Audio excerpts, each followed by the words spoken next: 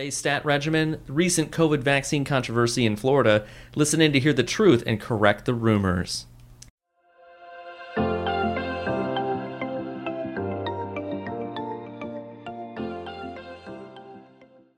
Hi pharmacists and friends, today is January 18th, 2024. Welcome to the regimen where public health pharmacists, pharmacy students, and our guests discuss the latest public health issues. Listen in to find out how pharmacists and pharmacy students like me can improve population health, health equity, and patient care through advocacy and education. My name is Cassie Capezza, and I'm a final year pharmacy student at the University of Rhode Island, working with the Rhode Island Department of Health alongside my professor, Dr. Bratberg.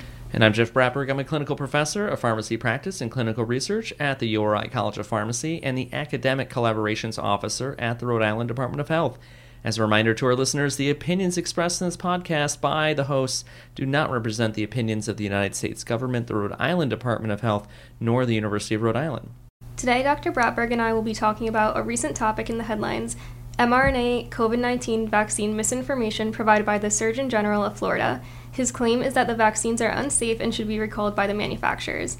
In a research paper referenced by the claim, 24 expired and 3 in-date vials of vaccines were examined. DNA sequences called promoter regions were found in the vials, which the authors deemed concerning. Dr. Paul Offit, an internationally known expert in vaccine science and immunology, explained that DNA fragments in the vaccine don't cause harm because of the several protective mechanisms of our cells that process the DNA fragments into harmless byproducts. Even in the samples where the most DNA fragments were found, the amount was less than half of what would raise any safety concerns to manufacturers, and they must have met safety thresholds before releasing vaccine from their warehouses. So what is the concern with this public health rumor being announced by figures like the Florida Surgeon General, who many providers look to for information? Unfortunately, this claim was made by someone in a position of authority. This could lead to less vaccine confidence in providers, pharmacists, and the general public. It's important for all listeners to look at the quantity of facts from trusted resources to be able to assess the safety and efficacy of vaccines.